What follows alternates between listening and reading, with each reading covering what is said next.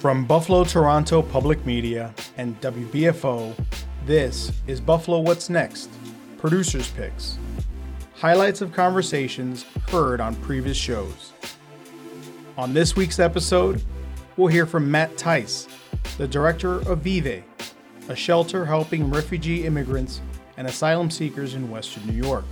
We are designed to be a trauma-informed space. We want to be a respite, a safe opportunity for people who are on a journey towards their next step, to have a moment of rest, to work out their next steps in wherever they're headed next. Later on, Cambria Daniels, a mental health specialist with Best Self Behavioral Health, joined us to discuss the mental trauma that our school-aged children are facing amid the rise of shootings and primarily falsified active shooter reports. Right now, it's a collective trauma. They were not well before coming out. We're still in the pandemic. Right. And then on top of that, you have the compound trauma of everything going on in the community. So that shared universal value of wanting safety, and I'm not talking just physical safety, I'm talking psychological safety. Our kiddos are sensitive to that right now. Finally, we revisit our Freedom Seder discussion with Rabbi Brent Gutmann, Senior Rabbi at Temple Beth Zion, and Reverend Jonathan Staples, the Senior Pastor of First Shiloh Baptist Church. We've got to do some work as a society to really figure out how we bridge that divide, how we better understand that divide. First off, we continue to hear the stories about waves of immigrants and asylum seekers making their way to large border or safe haven cities, such as Buffalo. We spoke to Matt Tice, who runs the Vive shelter, about the influx of migrants arriving in the city and the challenges of helping these individuals to secure resident status here in the United States or in Canada. Today I'm joined by Mr. Matt Tice. He's the director of the Vive refugee shelter in the east side of Buffalo. It's a division of Jericho Road Community Health Center. Matt, thank you very much for joining us today. Thanks for having me. I'm glad to be here. And Matt, you've been with Vive now for about 3 years. Mm-hmm. You've been working as a social worker in different capacities before that, but what Vive is doing currently, and now you mentioned Vive has been around for 40 years, mm-hmm. but as of the last about 8 years or 8 so. years, yeah. It's now part of Jericho Road. Mm-hmm. We've had Dr. Glick on before, who's the CEO of, mm-hmm. of Jericho Road, but we wanted to speak with you because you're there with these asylum seekers, mm-hmm. these individuals immigrating to the United States, or in a lot of cases, what you're seeing is up en route to Canada. Mm-hmm. Mm-hmm. And one thing that kind of has intensified the immigration into the United States or into Canada, it has been the Safe Third Country Agreement. Mm-hmm.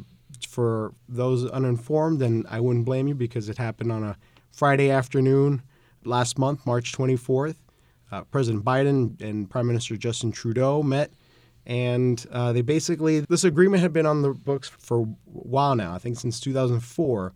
But as of that date last month, both heads of state basically said that they were going to implement or enforce this to a larger degree.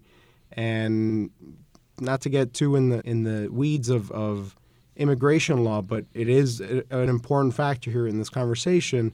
It was set forth to deter migrant crossing to each state, and basically stated that if an immigrant was coming into one or two of the countries, they had to be returned back to the last quote-unquote safe country that they came from, mm-hmm. to make their claim for asylum. Correct me if I'm wrong. I think that's, in a nutshell, that's what we're talking about. Yeah, more or less. So you've been seeing in your time with Vive a lot of asylum seekers here already in the United States trying to head into Canada, mm-hmm. by means of the main pathway in northern New York State is Roxham Road, correct? Mm-hmm. Mm-hmm.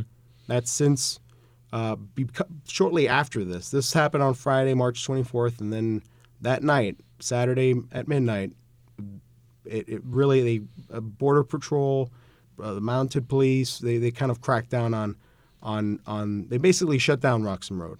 Yeah. So with some of the new enforcement or the hardening of the Safe Third Country Agreement, it meant that one avenue that many people had access to go to Canada and file a refugee claim there was eliminated.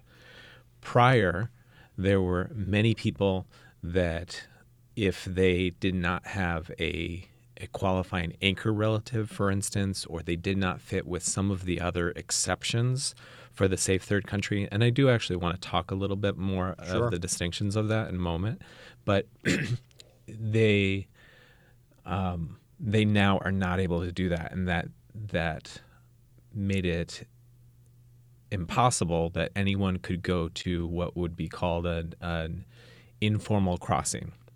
One of the biggest informal crossings across really the entire northern border in the along Canada and the United States was Roxham Road.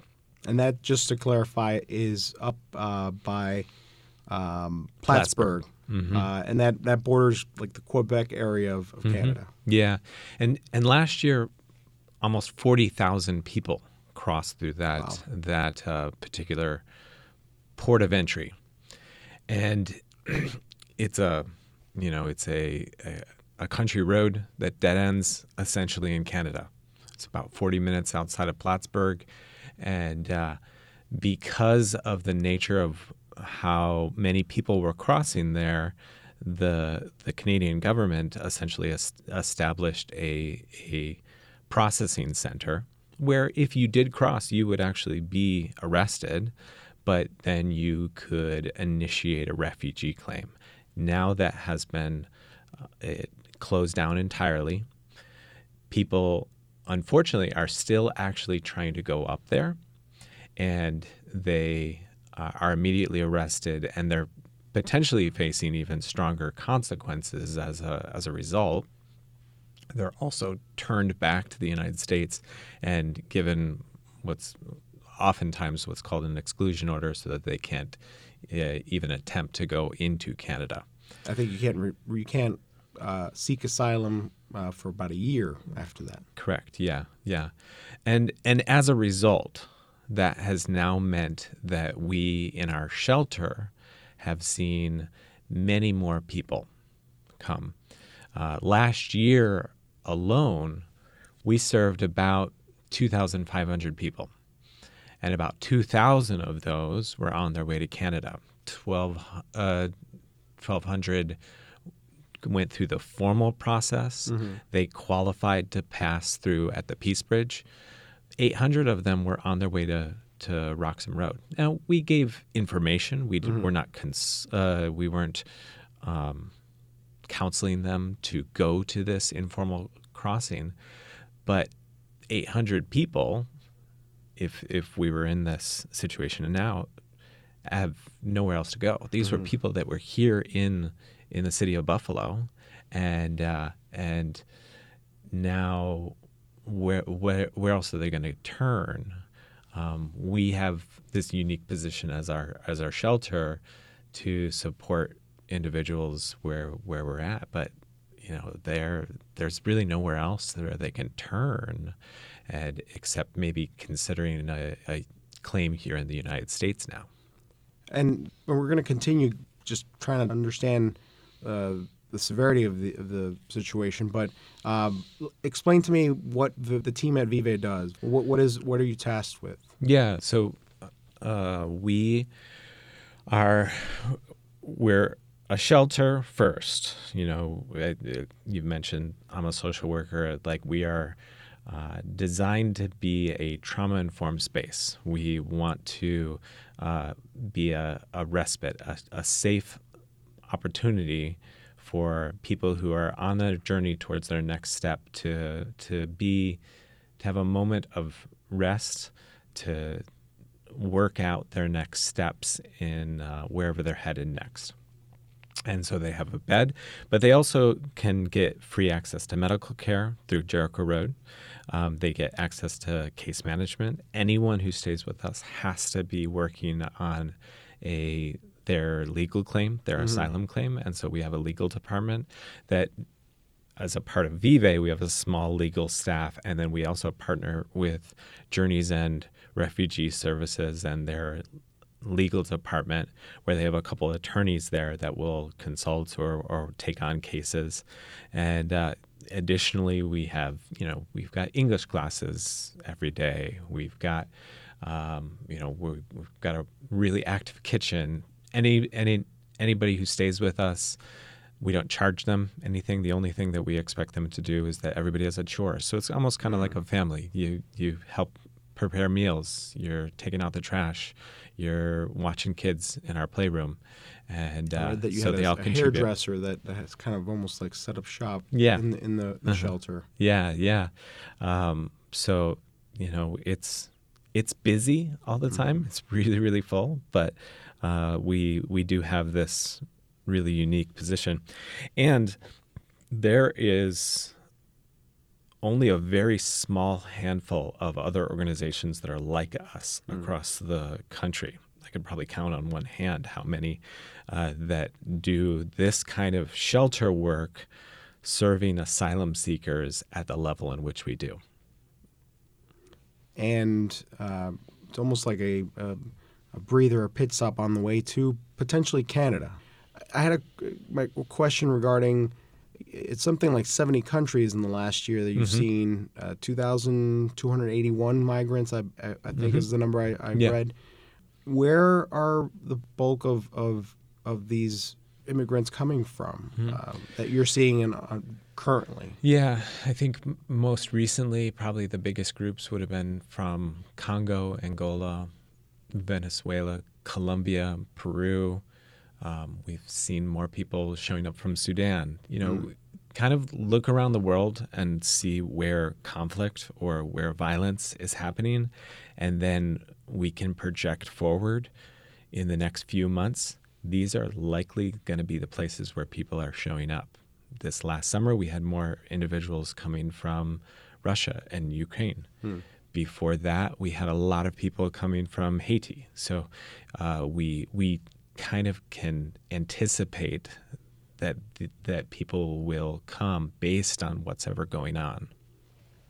And is it mainly, are they entering the country southern border? Or are they just how do they arrive to Buffalo? Yeah, for the most part.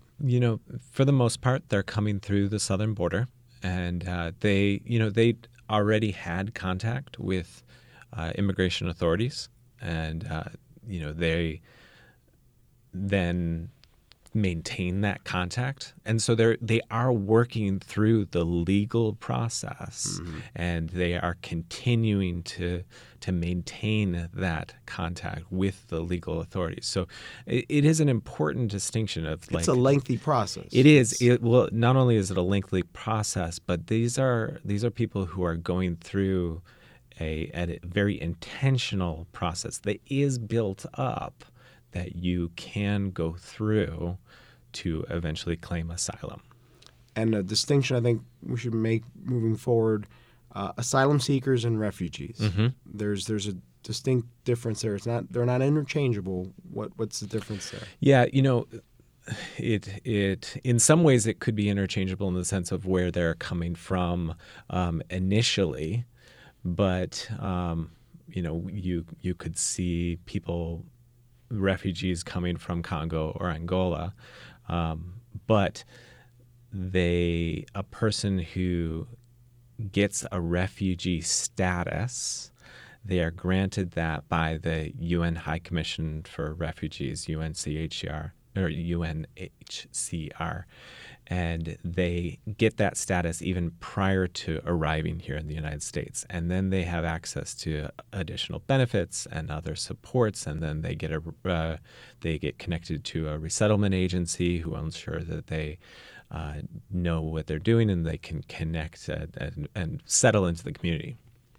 An asylum seeker, on the other hand, they oftentimes will come into the United States and they are they're still working through that process. It almost feels defensive. They've crossed the border, they've had contact with immigration authorities, and then they are initiating a claim. They're seeing what next steps they can take, and they're not always successful either. The rates depend. I think I saw like a third, at least on the Canadian side, a third of the.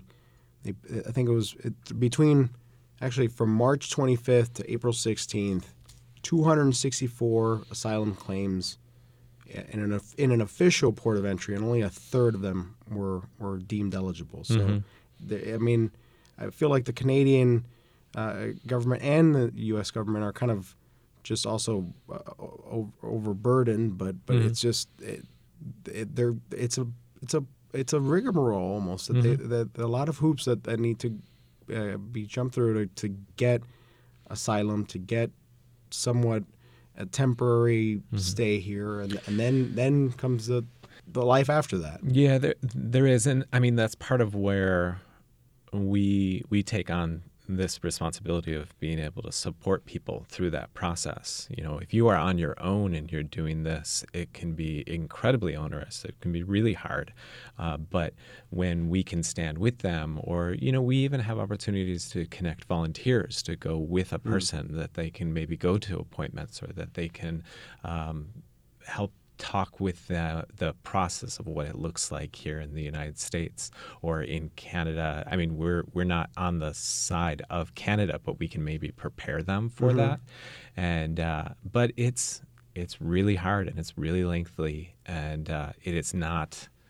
People may have this perception of you can just come here and then you're just here. No, you're really working very with a huge amount of effort over a long amount of time.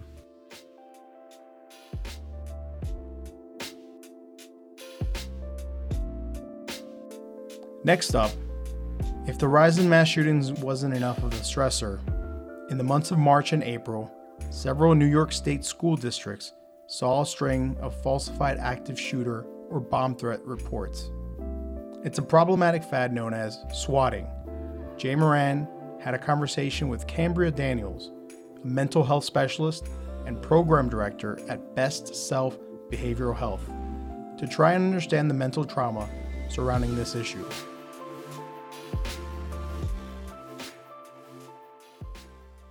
After an incident like this happens, how do you come into play? Sure. So I am fortunate enough to go all throughout Erie and Niagara County with mental health awareness trainings.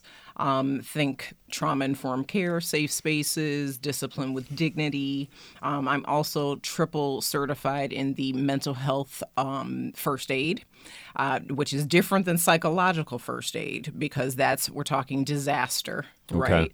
Mental health first aid is a certification for the adult that maybe works with adults to recognize the early signs and symptoms of developing mental health challenges in other adults. Youth mental health first aid is for the adult that works with adolescents specifically. That's kind of where we're coming into play here. Yeah. So any teacher, any layperson really, if you're working with young adults, our adolescents, you really want to take a look at that. That's a certification for the adult. And there's also a teen mental health first aid, and that's for youth. So we know statistically our teenagers would rather speak with each other when they're dealing with mental health challenges. Sure. So that's a certification for the teen. Okay. That type of professional development really helps teachers wrap their minds around, hey, maybe I'm noticing some behaviors with the teenagers after the fact. But we have to be allowed the time to go in and provide those trainings because they are a 3-year certification for the adult learner. In the instance of South Park, that's one of our sites. So I am in a school-based department of Best Self Behavioral Health. South Park happens to be one of our sites. We have an extended learning program there. We are also the CBO partner with the Saturday Academy Initiative. So think select Saturdays open to the entire public, not just the youth of that school. And for a small amount of time, say 10 to 1. where we have something for everyone. We have free breakfast and free lunch. We provide workshops from littles, middles to bigs, etc. But we're a thread in that school. So when stuff like this happens, we want to debrief. We want to maybe push into a classroom and say, hey, let's have a conversation about this. How are you feeling?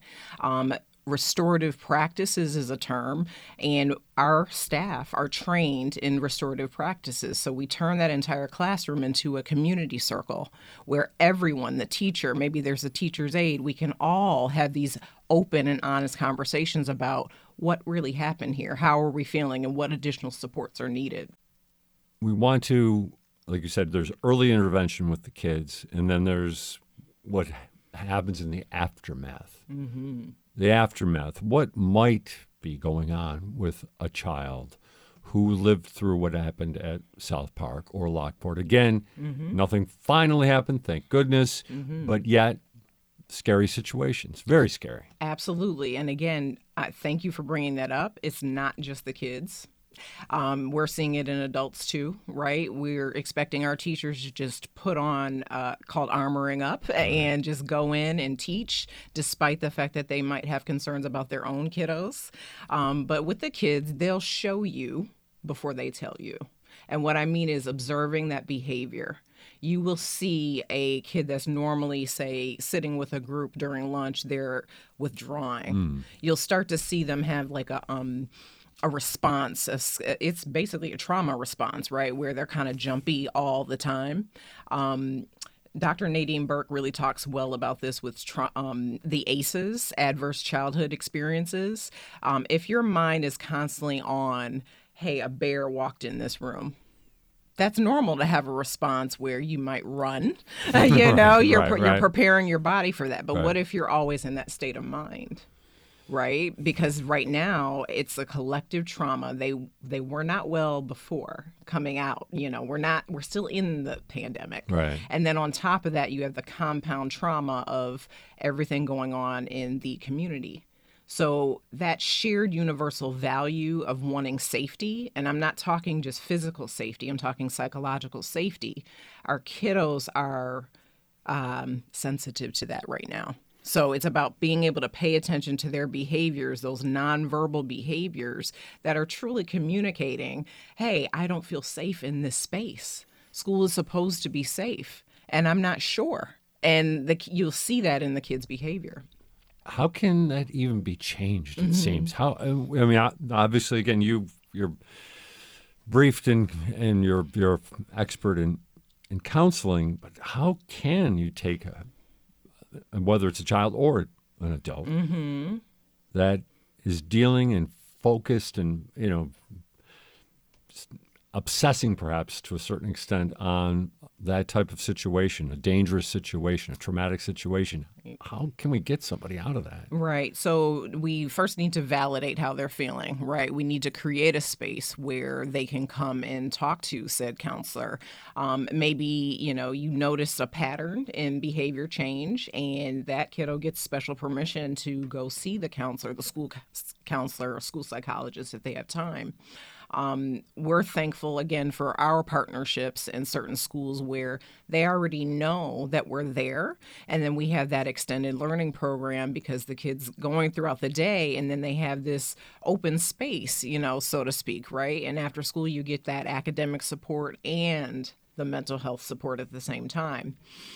During the day, we are relying on the teachers to tell us, to say, hey, did you notice this? Is it a pattern? Is the kid always just going AWOL, maybe walking right out of your classroom? More than one person's going to notice that. Sure. So that is your in to say, hey, come, let's have lunch together. What's going on? Tell me about how you're feeling. Is it the slamming of the doors that's triggering you? Does that remind you of something that, trauma history that happened before? Let's talk about that. Let's work through that together. Same thing with the faculty. Maybe a teacher has gone to an administrator, and the administrator can have that conversation with us to say, what additional supports can we provide so that they have the professional development, but it's in a way that helps them teach and process their feelings? Like you said, the pandemic is its own pile of issues, and kids are still dealing with that in a lot of ways. It almost sounds like in a place like South Park or any place that had to deal with this kind of incident, is there enough help? Is there enough people that can get on board and help these kids out? I mean, the more the better, Sure. right? We are even expanding. You see that the need is there. They want to intervene early. They want to catch it before, again, it's clinical. But there's like a third of adults that are already avoiding spaces, events. A third of adults? A third of adults are already saying, I no longer want to go here, or I no longer want to be involved with this event. So if that's happening with adults, you can imagine what's happening with our young people. They are constantly planning their escape route, going into school, going into, an event that once brought them joy. That is the mental state of our kids right now. We are talking with Cambria Daniels of Best Self, and she is the project director for mental health awareness training. Talk to us about the training that you provide. Sure. I mean, there's obviously, again, a lot there. That all being stated, though, give us an idea what I might see if I was, say, a teacher or maybe even a substitute teacher at a school, what I might learn. Absolutely. So I, again, am so thankful for the opportunity to come into schools, to work with faculty. Some agencies reach out to me. We're talking, I just train like People Inc., faith-based organizations, because that is a protective factor, especially if you are spiritual in any way. You might want to go to your faith-based organization, but are they equipped with the language, with the knowledge to notice those behavior changes? So I am a triple certified as an instructor in the mental health first aids. That's one of the higher requests that I get, because again, it's a 3-year certification for the adult learner, same thing for the teenage version. But that is helping you recognize those early signs and symptoms. Maybe this is turning into a mental health challenge, therefore crisis. So am I aware of the behaviors, standard behaviors of, someone that's not quite coping well? That is a full-on day of training. So some agencies decide to split it. For example, the adult mental health first aid is an 8-hour training. I can come to the location, or I can invite you into our training facility of Best Self Behavioral Health. I've also worked with the schools. They have parent center hours, which are usually later in the day. We're talking starting at 4, going until upwards of 7:30 on 2 nights a week, because they want to give parents as much support as possible. That training can be split into 2 days. Ideally, if the parent center is open Monday and Wednesday, I can come in Monday and Wednesday. But they sit with me. It's highly interactive. It's based off of data from the National Council on Mental Wellbeing, so it's a legit certification, all evidence-based, wonderful curricula that actually updates. So even me as an instructor, I have to stay up to date whenever any language changes, any stats change, and that requires an additional module that I would have to, refresh on. Youth mental health first aid actually has adapted for indigenous populations and rural communities. Yes. So any adult working with adolescents, we're thinking say 15 to 19, that's a wonderful certification for the adult, because, hey, what our kiddos are dealing with is different than working with an adult. The adult's behavior or cognition is going to be drastically different than a teenager. So those trainings are, again, highly requested. In a perfect world, I could come in and train teenagers only in the teen mental health first aid. That is a 3-year certification for the teenager. Are teens taking advantage of that? Teens are absolutely taking That's advantage. I just got a huge cohort at Bennett High School, for example. But again, the admin believe in it. They see the difference. They told me they saw the difference within a school year, that the kids are behaving and responding and using the language with each other. They are an internal support system. So What if I did all of sophomores? And then those sophomores have that certification year after year, and they know how to connect their peers with a responsible adult. They know who their student support team is. They know where their office is. They know that they can go see said individual if they're dealing with mental health challenges. In addition to those certifications, I also have trauma-informed care and safe spaces. Again, we all bring a little something to the table, right? And what if you have a trauma history? That's going to affect how you interact with your colleague, with a student, anywhere in the community, right? So it's not a certification, but you do get a cert, like think professional development credits for that. I wrap around and put in the safe spaces because how do we actually execute the care?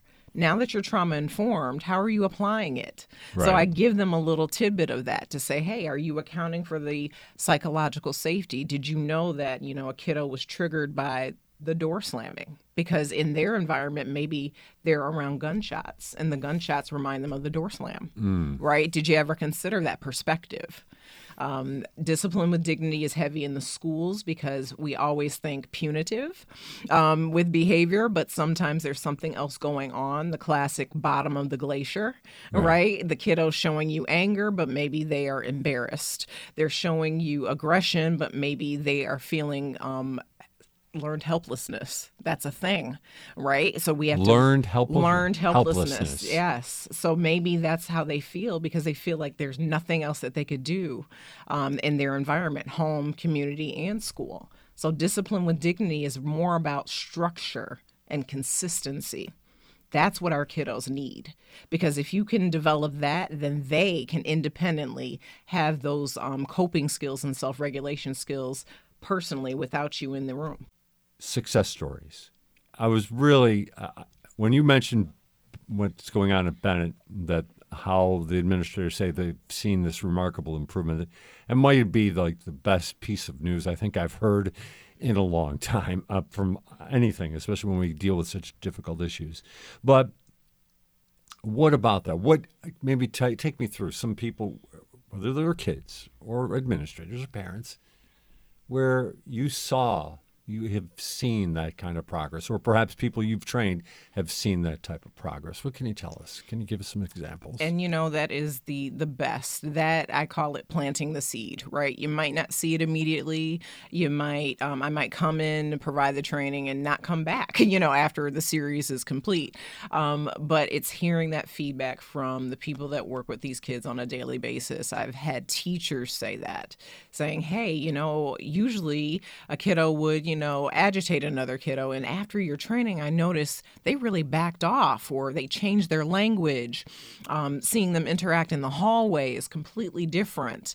That is truly the best piece of this, right? And the fact I'll pick on Bennett because they come back year after year. Okay. So even before this school year, the year before that, I came in and did the series with a batch of kiddos, and they immediately contacted me in the summer to say, so we want you to come back and do, however many classes, right? So they see it too. That means that's affecting their suspensions. That means the suspensions are probably decreasing. The office discipline referrals, the ODRs, which it goes right into the system. So even if a kiddo was to transfer schools, that record goes with them. Mm-hmm. So they must be seeing a decrease there. That's where the data is driving the decision. Obviously, maybe even the crisis calls from SST, because I'm not there. I'm not housed at the school. So maybe SST, student support, are no longer getting those calls over the walkie-talkie. Maybe we're getting a decrease in fighting, right? The proof is in the behavior. So something is working and it's resonating with those kiddos that's lasting the whole school year. Something we wish we didn't have to predict this, but we're going to take the prediction that swatting incidents aren't going to go away anytime soon. Unfortunately, people like to elicit the fear, and it is an unfortunate circumstance that some people enjoy doing that to other people because we're already in a state of high anxiety and depression, right?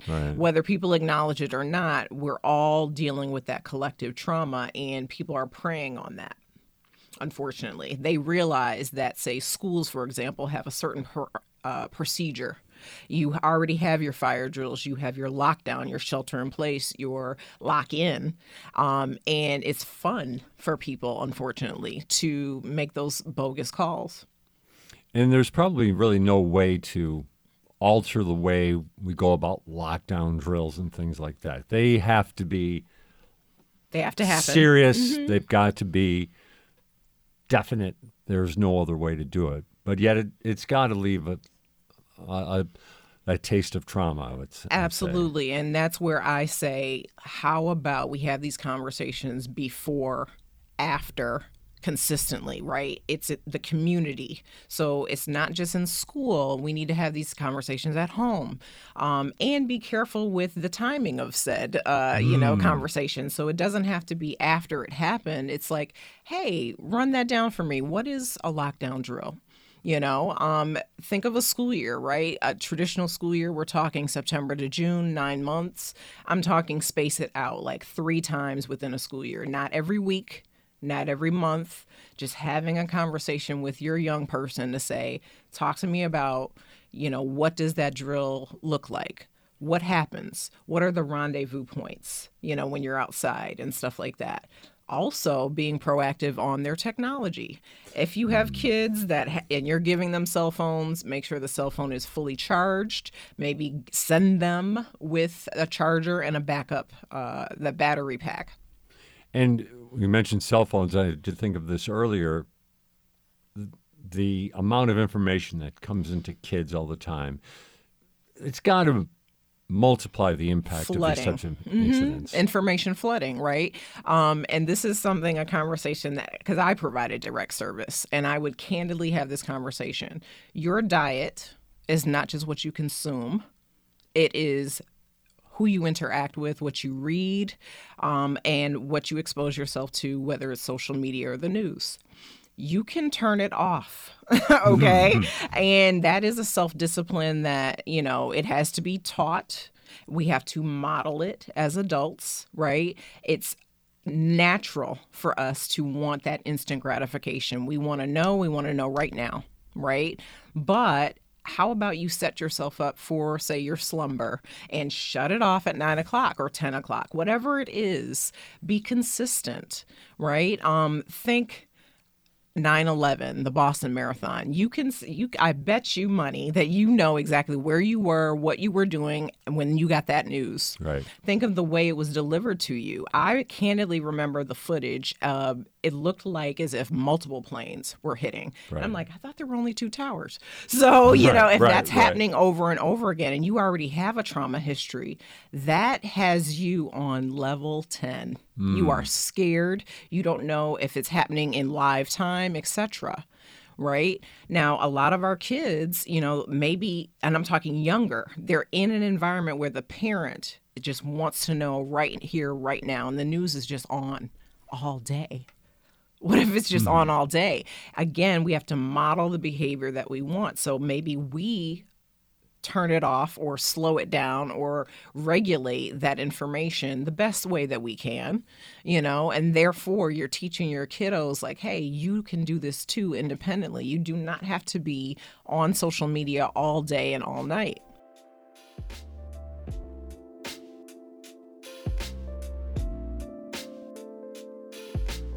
And for our last highlight, we revisit our sit down with the senior rabbi at Temple Beth Zion, Rabbi Brent Gutmann, and senior pastor of First Shiloh Baptist Church, Reverend Jonathan Staples.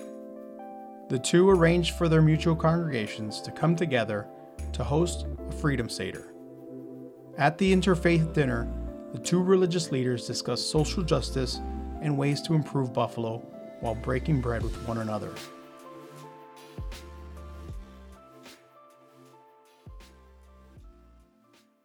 What happened on Jefferson Avenue at the Tops. How about for you, Rabbi? You arrived a little bit after that, so the feeling was still very raw. It's still raw, of course, right now. But how about what you saw and experienced among your congregation and just what you saw in the community as well? I think that the pain that was inflicted on our predominantly African-American Buffalonians that day was felt acutely among the Jewish community.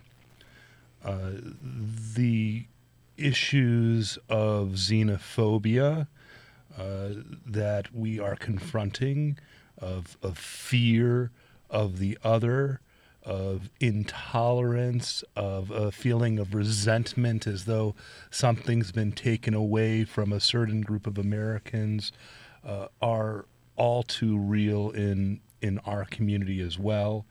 I believe that the rise in anti-Semitism is inextricably linked with the permission that's been tacitly granted by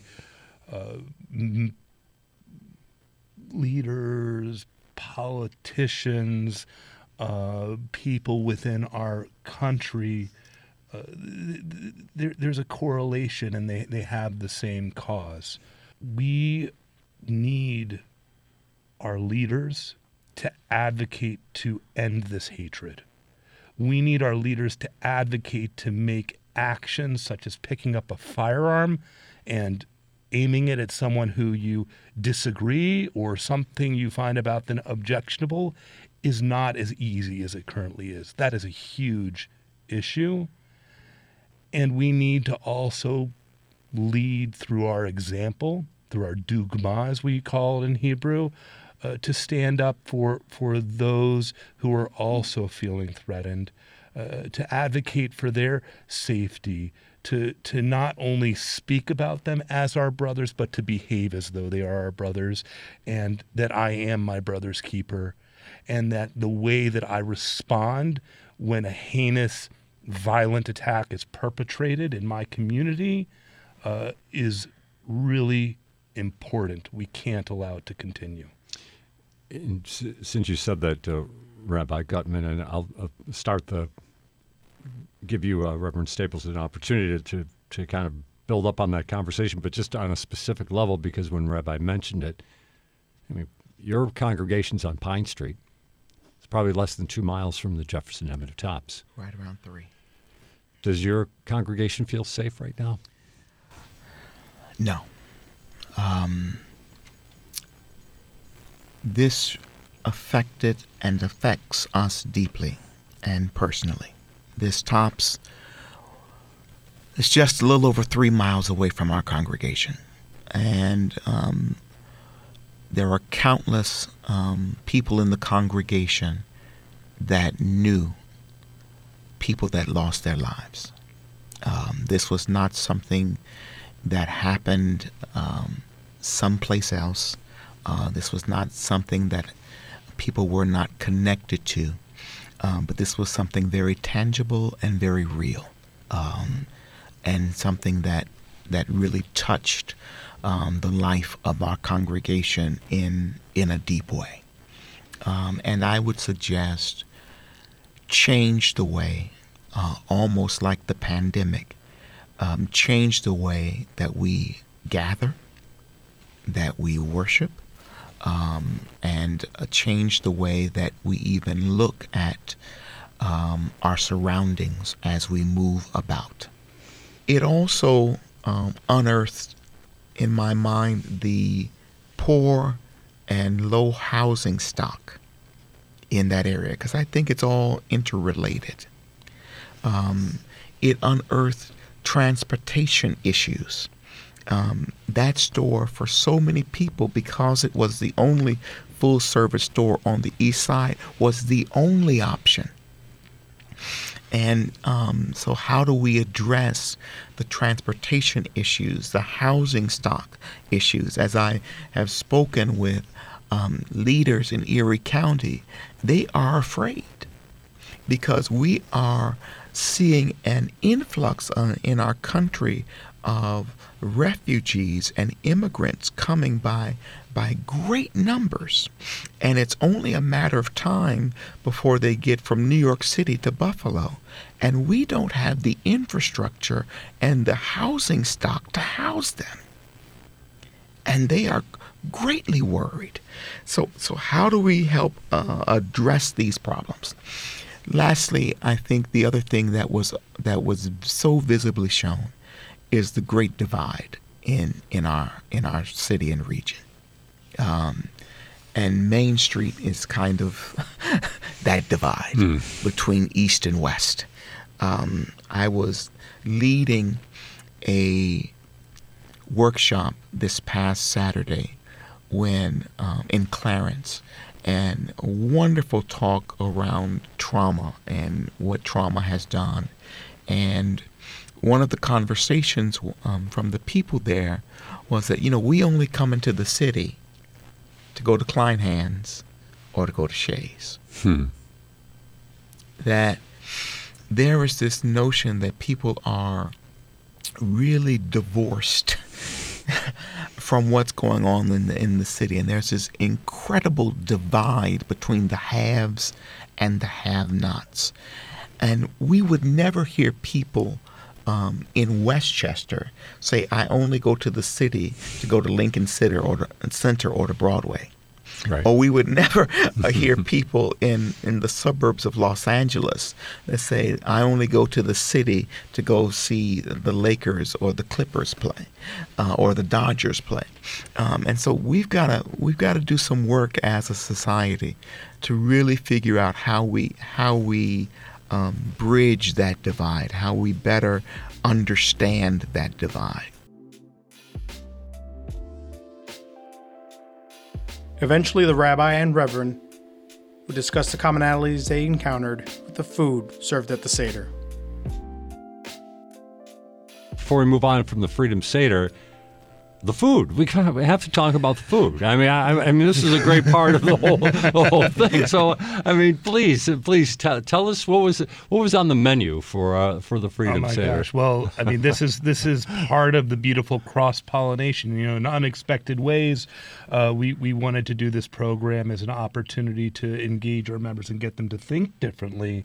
But the cross-pollination, just in terms of how a community functions and operates, was so rich.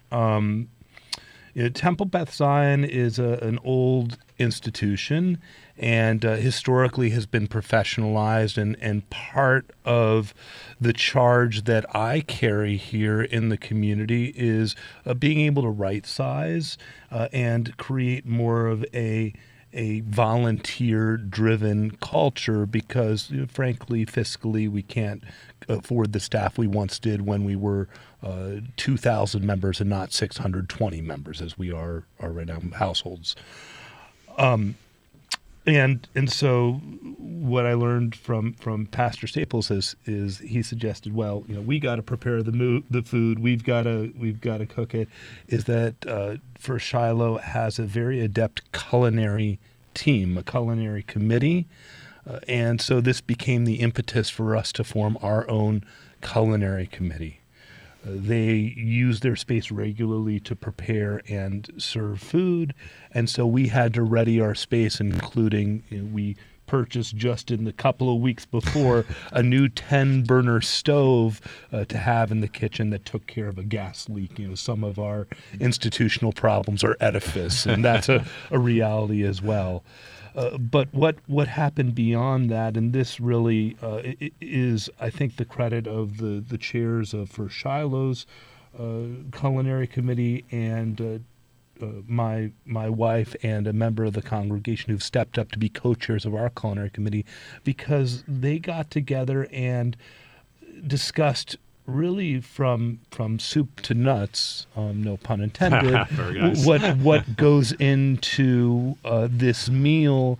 And as we were looking to share those stories of liberation and freedom, and as symbolic food is so central to what Passover means, for a Freedom Seder with our Black brothers and sisters, we wanted to be able to balance the symbolic foods that were there. So it's not unusual to add contemporary symbolic foods to a Seder plate, but this meant that we were adding collard greens and black-eyed peas and sweet potato, these foods that have deep significance for for Pastor Staples' community, and collard greens and matzo ball soup really just adds to the refinement of the experience. And oh my gosh, that chicken that you guys prepare, no wonder you don't have anyone who's not eager to come in and bring their forks and knives and plates to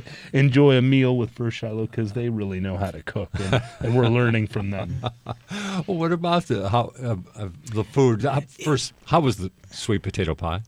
Oh, phenomenal. Yeah? Absolutely phenomenal. Where does it rank in the city legacy?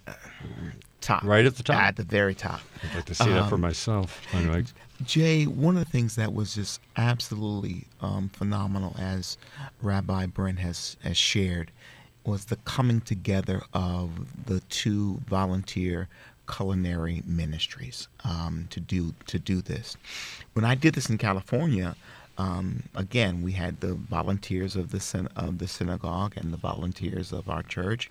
They came together for a week and prepared everything and did everything. And it was much tougher in California because there was a kosher congregation, and so there was other specific things that we had to do. Because Temple Beth Zion is not a kosher congregation, it even made the work, I think, easier on our side. And for the most part, Rabbi Brent and I were just simply voluntold to get out of the way and let us do this. And the culinary committees did a phenomenal job. I had no idea that you could add those elements that are essential to the African American community to a Seder plate, because every Seder meal I had been to, whether it was a regular Seder or Freedom Seder, always had the traditional Seder foods. And so when Rabbi Brent came up with the idea, well, why don't we add these other foods? I said, well, can we? And it was phenomenal because it led more. It wasn't just the liturgy that was fused together with parts of the Exodus story and parts of the African American chattel slavery story, but it was also the foods, the actual foods that we ate.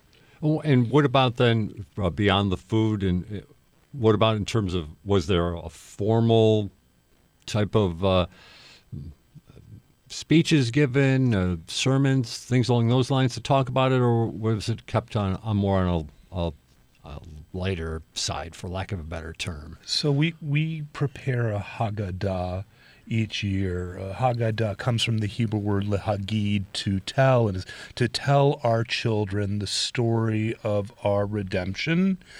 This Haggadah, Pastor Staples had his previous text that he had used, and that was a great starting point, not to reinvent the wheel, but to adjust and to adapt it so that the stories, as well as the poetry, I mean, the butter, the cream of the culture was there inside of the service that we were following and speaking about.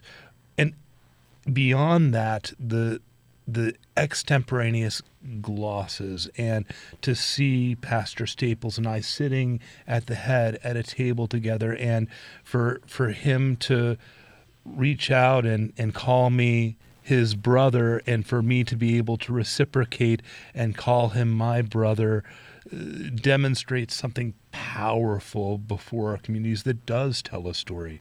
One of the things I want to highlight is that, unfortunately, I think there was an era where we spent too much time concerned about the maintenance of institutions rather than a more social justice prophetic ministry.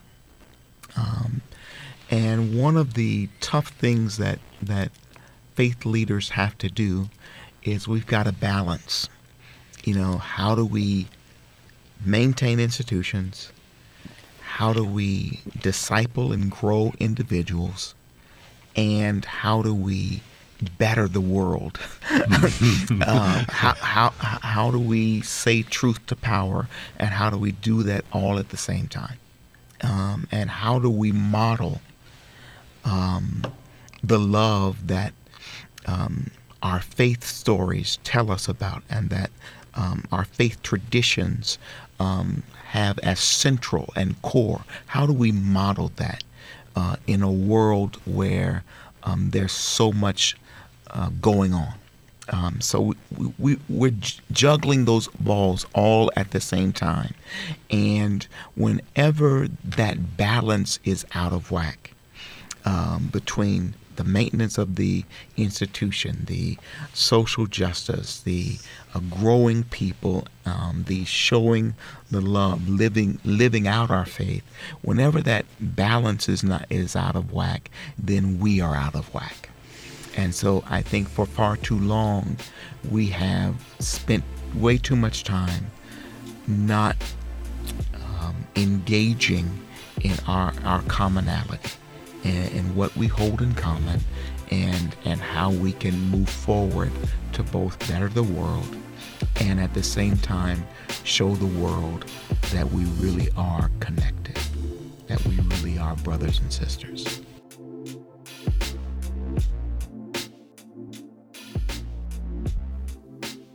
We thank you for joining us. This has been Buffalo What's Next, Producer's Picks. We also would like to thank all of our guests: Matt Tice from the Vive Shelter, Cambria Daniels from Best Self Behavioral Health, Rabbi Brent Gutmann of Temple Beth Zion, and Reverend Jonathan Staples of First Shiloh Baptist Church.